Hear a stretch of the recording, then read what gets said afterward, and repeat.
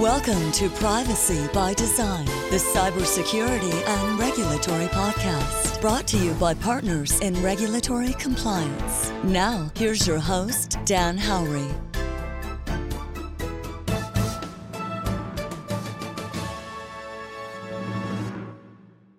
All right, guys, welcome back for our second episode here. Today, we're joined once again, fortunately, by Michael Feldman, attorney at law from the Summit, New Jersey-based law firm Olander Feldman, and cybersecurity expert and consultant to us, Jeff Miller. Thank you once again, guys, for joining me. Morning. Thanks for having us. Morning. So, today is all about cybersecurity policy, IT policies for small and mid-sized companies, private companies in particular. So, Jeff, I'm just going to run right into it here. We've been talking a lot about policy this week here and with our customers. Why do we need cybersecurity policies, technology use policies, internet acceptable use policies? Why do we need any policy? I mean, aren't some things better left unsaid? So good question, Dan. Policy is important because it takes the mission, the vision, the risk appetite, and the general beliefs of an organization, and it puts them down on paper. So if you don't do that and don't disseminate that information, then people are going to be acting differently per department, differently per manager, and things are going to be crazy. So policy is in place for a number of reasons. It may be required due to compliance or regulatory needs. It may be put in place to guide employee behavior, things like acceptable use, like you just mentioned, or mobile device management. Those things are meant to guide employee behavior and let them know what's inbounds and what's not inbounds. What policy isn't is it's not tied to a particular technology. Policy is meant to be broad sweeping in nature. And down the chain, you have things like standards, guidelines, and procedures. Policy sits at the top and is the most, again, broad sweeping. Down at the bottom of the pyramid of IT documentation, you have procedures, and those are very detailed and granular. For example, an incident response procedure would outline who does what, when they do it, and under what criteria. And so at the bottom, you have procedures, but that's not policy. Again, policy is meant to be an overarching, broad sweeping framework to kind of map out the goals, the objectives, and those sorts of high level things within an organization. Right. So policy, one thing policy is maybe what we expect our employees to do or what we expect them not to do. And then the procedure might be, correct me if I'm wrong, for the server administrator or system administrator, what do I do in the event of a breach? Is that about right? Right. Procedures are far more granular. They're really step A, step B, step C, and then all the sub steps in between. So they're meant to, when your hair's on fire, you can kind of go on autopilot.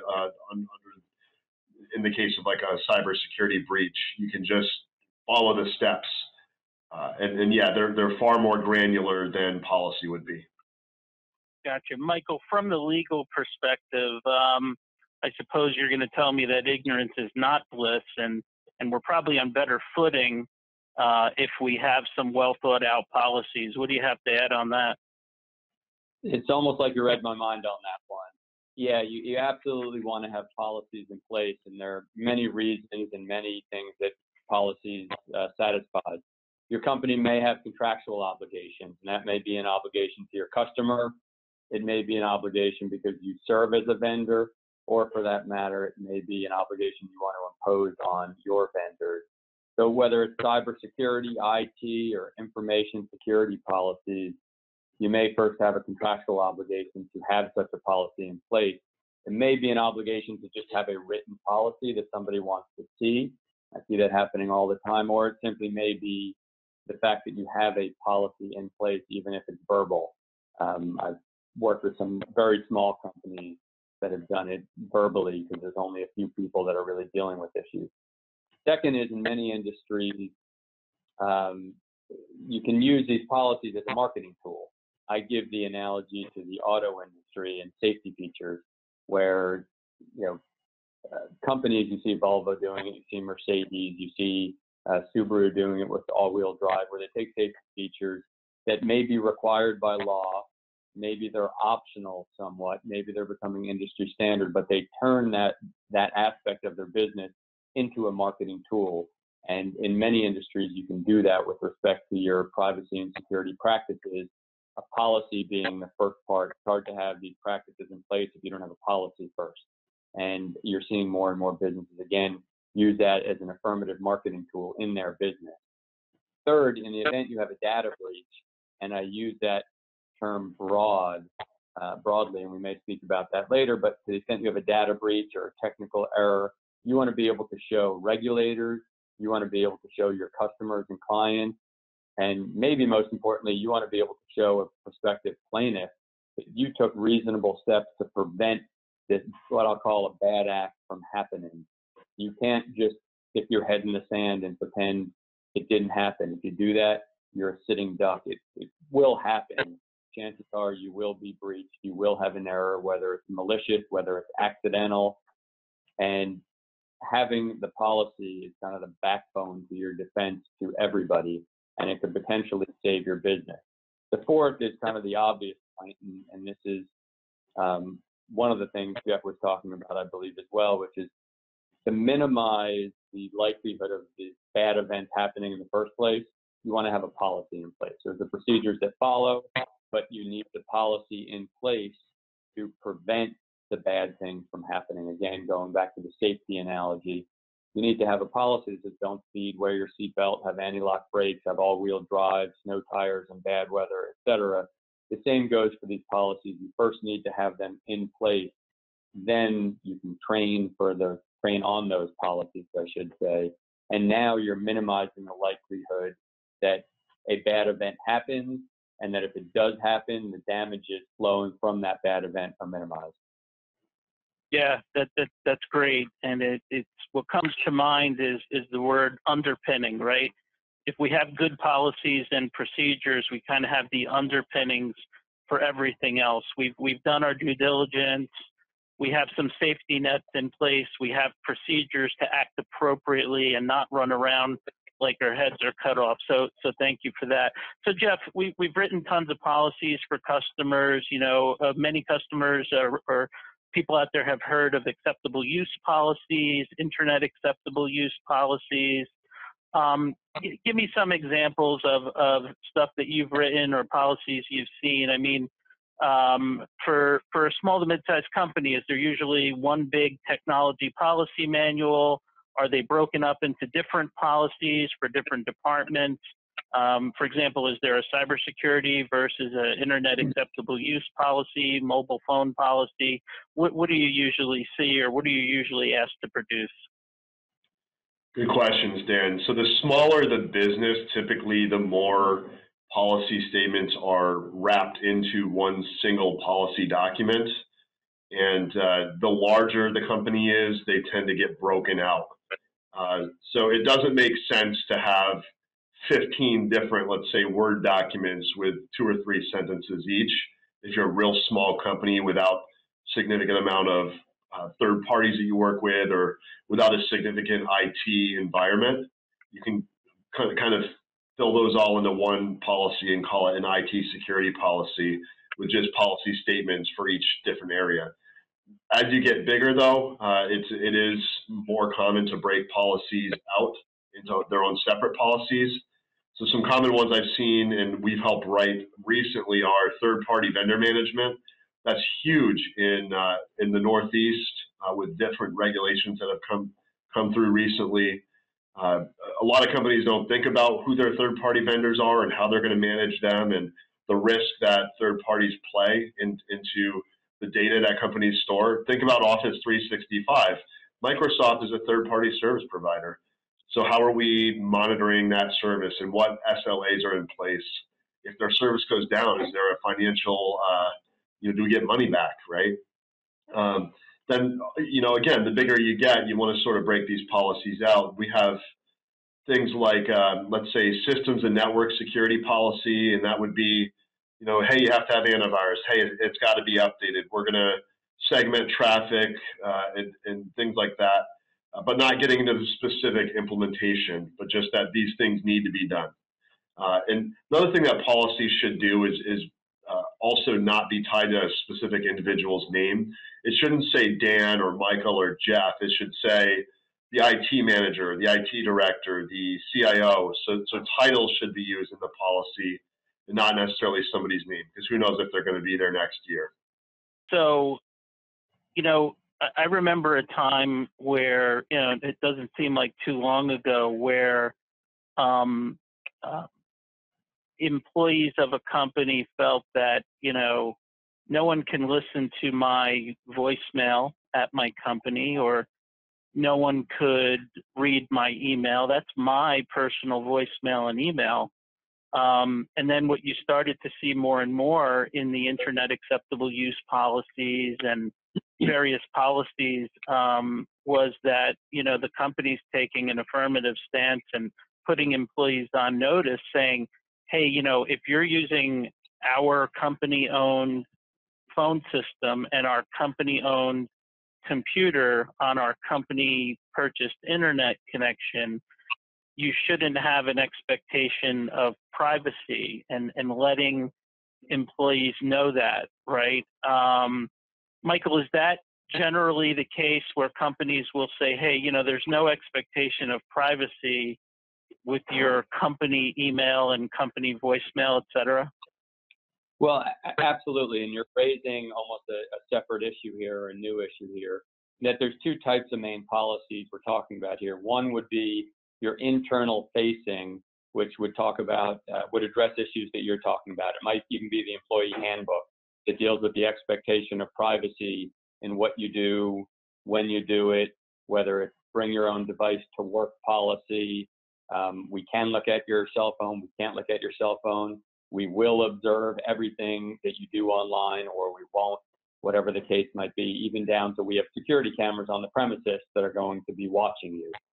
That sets out the expectation for your own employees, and that can obviously overlap with an information security policy as well. Then there's the external policies that deal with your customers, your clients, your vendors, what have you, but third parties that you're dealing with. And in that regard, generally what I like to do is, and this isn't unique to me personally, but look at what the company is doing, what their business is, what they're selling, what they're presenting, the type of information or data or materials they're handling, the sensitivity of it or lack thereof. There's obviously a difference if you're working with intellectual property or technology versus you're selling lollipops that have 2 ingredients. The security may or may not matter. The issues may or may not matter. Once you know what the important business issues are for any particular entity, then you start to determine what you need to do to protect those business interests. And that will then dictate whether it's 1 policy, 10 policies, or the types of policies you're dealing with. You may have departmental policies. Certainly, oftentimes I'll see 1 policy that's aimed at the IT crowd that needs to deal with cybersecurity and actually implementing it from a technical view, and a separate policy that's for the average employee who doesn't want to know anything, nor do they need to know anything about ISO certification or encryption or how it's encrypted or to what degree, but they do need to know how to use a password, what information they should and shouldn't share, closing their computer, locking their computer, what to do with their phone, how to protect, etc. So that, to me, then dictates ultimately the types of policies, which circles back to your question. The same would go for employees. If it's a 2-person company, a husband and wife, they don't really need to have a written policy on the privacy of their email. If you're 1,000 employees all over the place, you probably want a policy like that. Yeah, good. That's good. And it kind of, I'm going to skip ahead to a question I had, but I think you've mostly answered it, and maybe you could just emphasize a little bit. a lot of people these days, you know, they realize that they need to have something. And maybe they're a smaller organization. Maybe they don't have the funds to invest into, you know, a big protracted, you know, policy documentation endeavor. You know, they go out on the internet and they find a internet acceptable use policy template and they download it and they're done. But I think what you just said is that these policies are going to be as different as the organizations that employ them, right? There's no cookie cutter policy that you kind of download and customize a little bit for your needs. I mean, it really depends on what you're doing and what your goals are. Well, there's a few problems with doing what you're talking about, even though I believe a ton of businesses do exactly that. They go online and they download something. The first is a lot of clients or businesses out there, and I say clients because I've had clients that do this and then come to me and say, is this okay? Rather than go to a pay site and get some form policy that they pay $25 or $50 for, which generally is not good to begin with. They go to a competitor's website, download the competitor's policy, because they say, well, this is a business that's like mine. I'm going to take it, I'm going to change some names and make it my policy. And the first thing that they don't think about is there's copyright infringement there, and they potentially open themselves up for a problem down the road. And their statutory damages, attorney's fees, they could be buying themselves a whole problem they're not thinking about. But even if they go the legal route and pay for one of these generic policies, you nailed it on the head in terms of it being specific to your business. You don't go to a business, you don't start a business by just, you know, doing what someone else does, regardless of whether that is for your business or not. You might read a book on how to be a good leader in a business. That doesn't teach you the best way to make widgets or the best way to sell those widgets to your audience. So could you do it?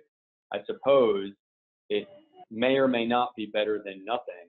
But of course, that leads to the third part, which is you need to understand what that policy says and its application to your business. And we'll put aside the issue of training. But if you don't know what it says, you could be making things worse for yourself, because you may have a policy that says one thing and you actually do something else. And that leads to a whole new class of liability, whether it's from the FTC for false advertising, private lawsuits, contractual breaches. You may have a contract that says you have to do A, and you've copied someone's privacy policy that says you do B. That's the worst thing to do. It's kind of like you say to your kids, if you have kids, you don't want them to lie to you. It's one thing to do something wrong. It's another when they lie. And if you have some foreign policy, you may be lying, and you may not even know it. So my recommendation is Yeah, understood. There's clearly a right way to do this. And so Jeff, over to you. One and done, right? We have a new company, we need a policy, we get it done, we stick it in a drawer, and we're good, right? No. And this is why people engage us so often, is because somebody had that idea a long time ago. And what we find in a lot of the projects that we get into with policy development is there's a binder, and it's got about an inch of dust on it, and it refers to things that don't even exist anymore. It's talking about technology that was from 1999. It's talking about departments that don't exist, or it's just completely out of date. And that's the problem, is people know inherently that they need policy. Somebody eventually spends the time to write it, and then it just sits there on the shelf collecting dust. And there's two problems with that. Number one is if it's collecting dust, nobody's reading it. Number two, you're not updating it, so it's kind of useless. So the problems that your business faces today are going to be far different than the problems that your business faced 5 or 10 years ago. So we tell people it's important to update policy at a minimum once a year, even if it's not an update, but just a review. Once a year for a couple hours is not going to hurt anybody. And you might find that you look at your policy and it's vastly different based on, you know, some new ERP system that you installed. Maybe the level of encryption is no longer effective because somebody has cracked that level of encryption, so that needs to be changed. or maybe the corporation as a whole has a different viewpoint on their risk appetite. So because of all those things, it's important at least annually to review policy and where needed to make adjustments.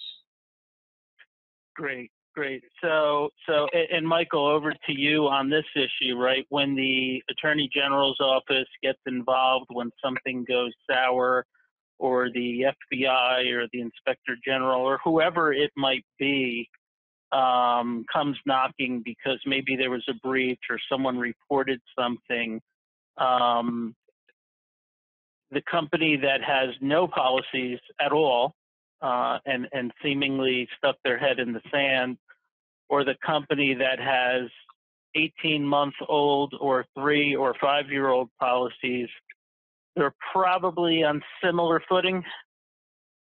Yeah, they could definitely be on similar footing. And one thing you're leaving out, one step there, is updating the policies is critical.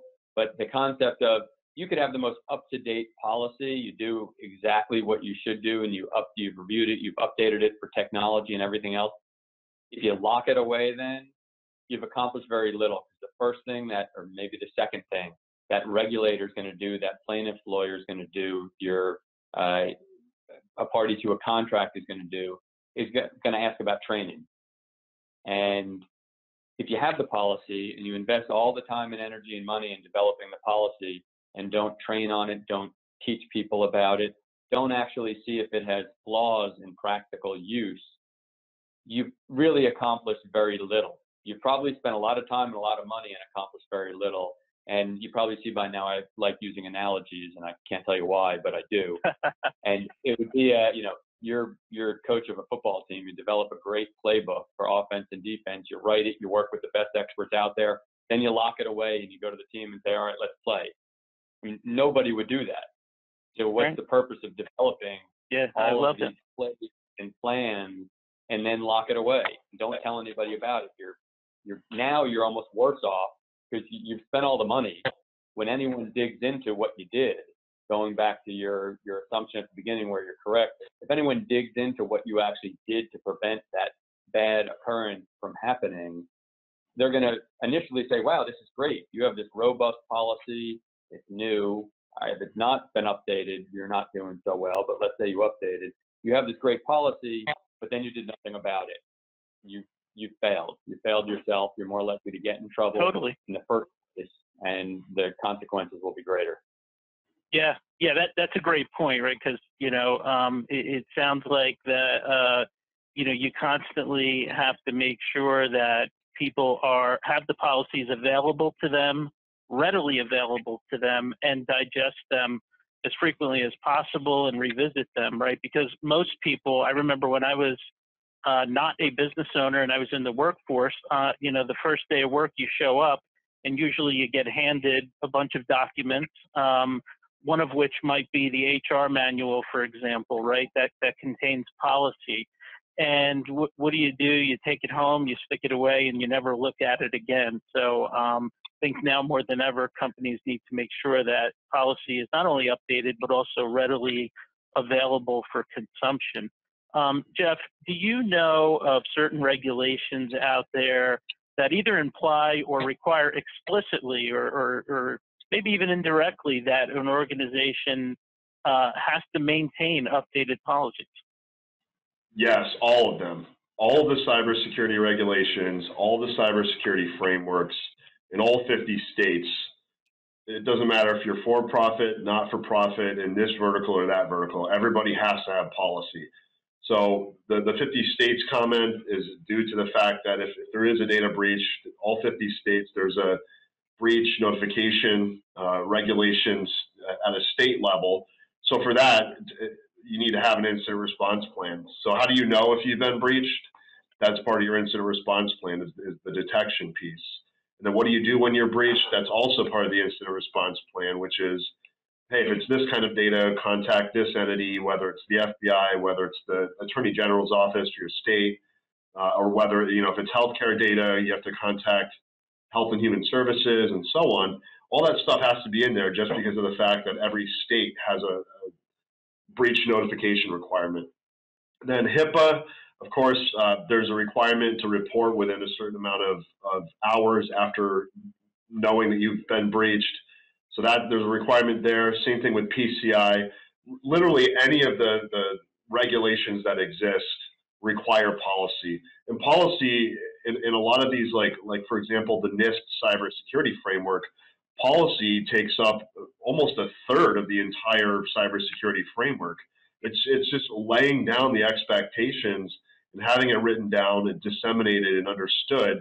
And from that jumping point, then you can go in and effectively make changes to the environment to secure it. But it has to start with policy.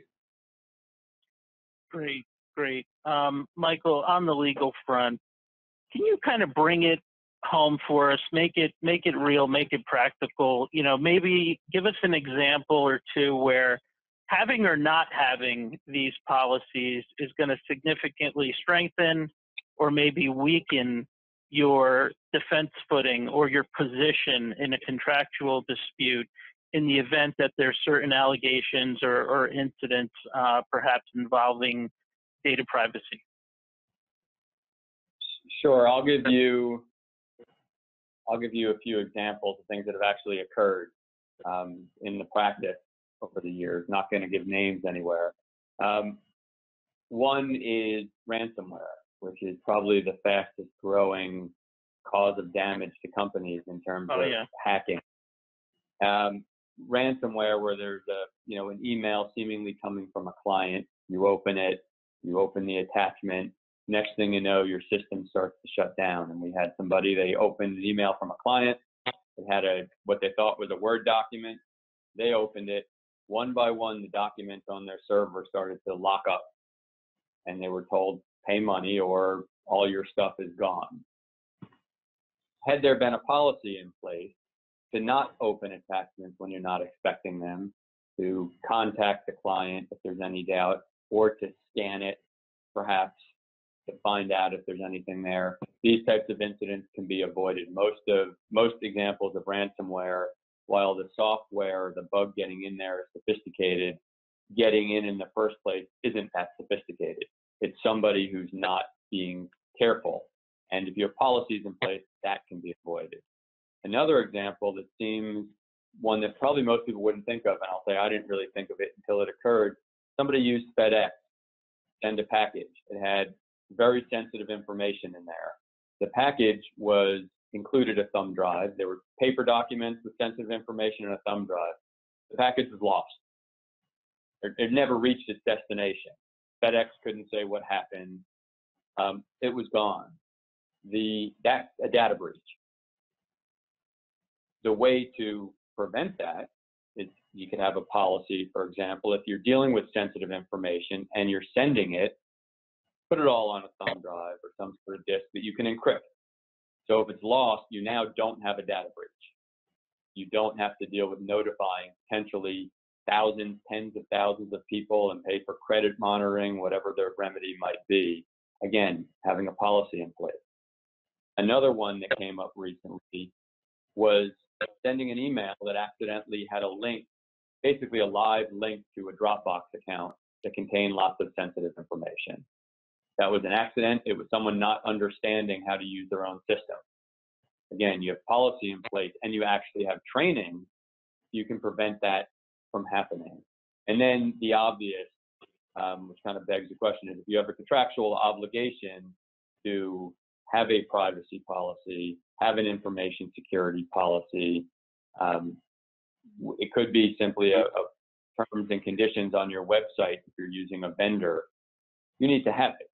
If you don't, you're in breach. As simple as that.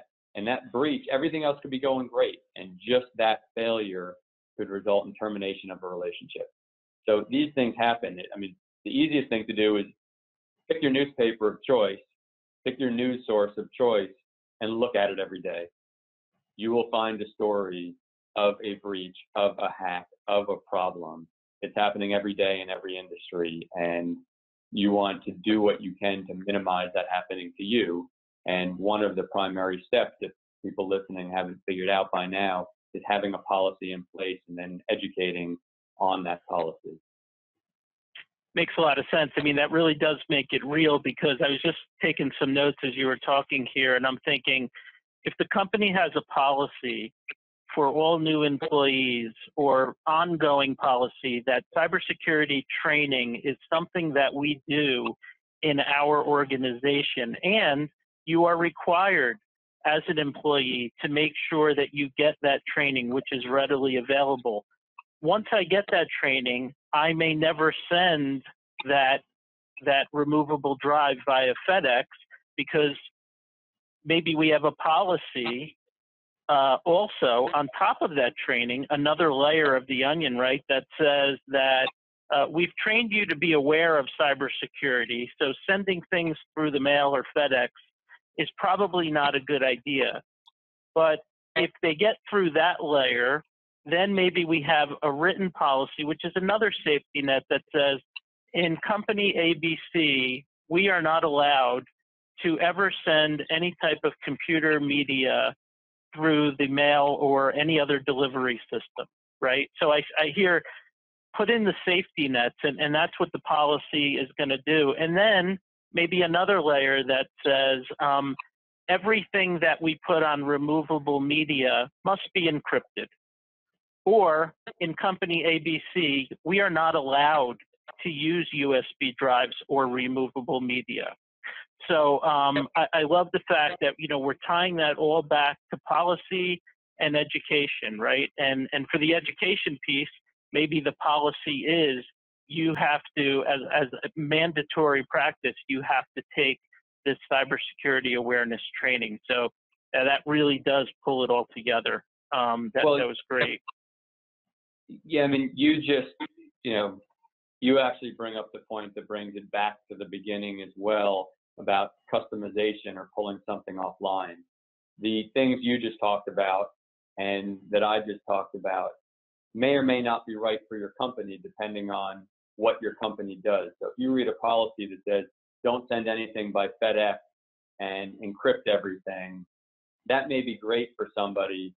For another company, that may be onerous and make no sense, and you might be dealing with people who can't implement it. So if you don't first consider your company, your assets, what you have, what you're trying to accomplish, you can't then have a policy that actually fits you. And having a policy, for example, that says encrypt everything, don't send it by FedEx, or don't send any electronic media except by, you know, I don't know, hand delivery or something by an employee. If you have that because it sounds good, then you don't follow it and something goes wrong, again, you're shooting yourself in the foot. Right. No, I love it. I think that does pull it all together. We're running out of time. Michael, I'm going to give you the last word here. Is one thing you said to me last time we spoke, and it really stuck out to me. And you said, I'm kind of paraphrasing here, you said, you will be breached, you will be hacked. It's a bold statement. Expound on that position for us. You know, what do you mean? You will be hacked. It's going to happen. Well, if you look at the evidence, it's happening. Whether it's a government bad actor, you know, I'm not going to name countries, but you look in the paper every day, there are government entities that are hacking. They might not be doing anything bad now. They might be doing it for national security, or it might be corporate espionage with a government behind it. You have private hackers who are doing it for profit, some selling information on the dark web, some espionage, some are just kids who are having fun seeing what they can do. If you actually look at the numbers and look at your own system, you'll probably see that people are trying to get into it. They may not be sophisticated, they may not get in, but they're trying, and it is happening. And you know, you look in the news, the biggest companies are getting hacked, and it's not just one of them. It's not just Sony. I mean, everyone out there is getting hacked, and it's the big companies that probably are spending the most money and having the most policies and the biggest security budget are getting hacked. It's sure going to happen to the smaller ones.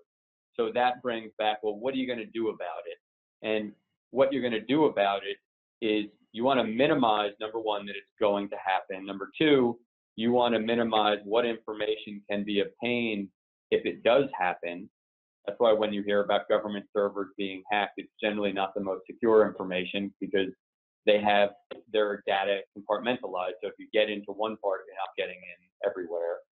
And you want to minimize the consequences to your business if that happens, or let's just say when that happens, whether it's public or not. That's what I mean by if. It might not be public. You might not even know if it's a government actor. But you want to minimize the consequences, and that includes everything we've spoken about today so far in terms of training, having a policy, as Jeff mentioned, having an incident response plan. You need to know what to do. If you don't know the laws, you may have an obligation to report to either the appropriate authorities or to the data subject whose information was hacked. The failure of doing so could be huge consequences. I think Facebook's on the verge of facing that now with their most recent breach in GDPR and failure to notify data subjects of the hack. The consequences can be tremendous. So it's going to happen. What are you going to do about it? Yeah, understood. And we say the same thing in terms of, data backup and disaster recovery practice. Here is that it is not if, it is definitely when. We're out of time for this one, but I thank you guys once again for joining me. This was great. Until next time, hope you guys have a great day, and we'll see you soon. Take care.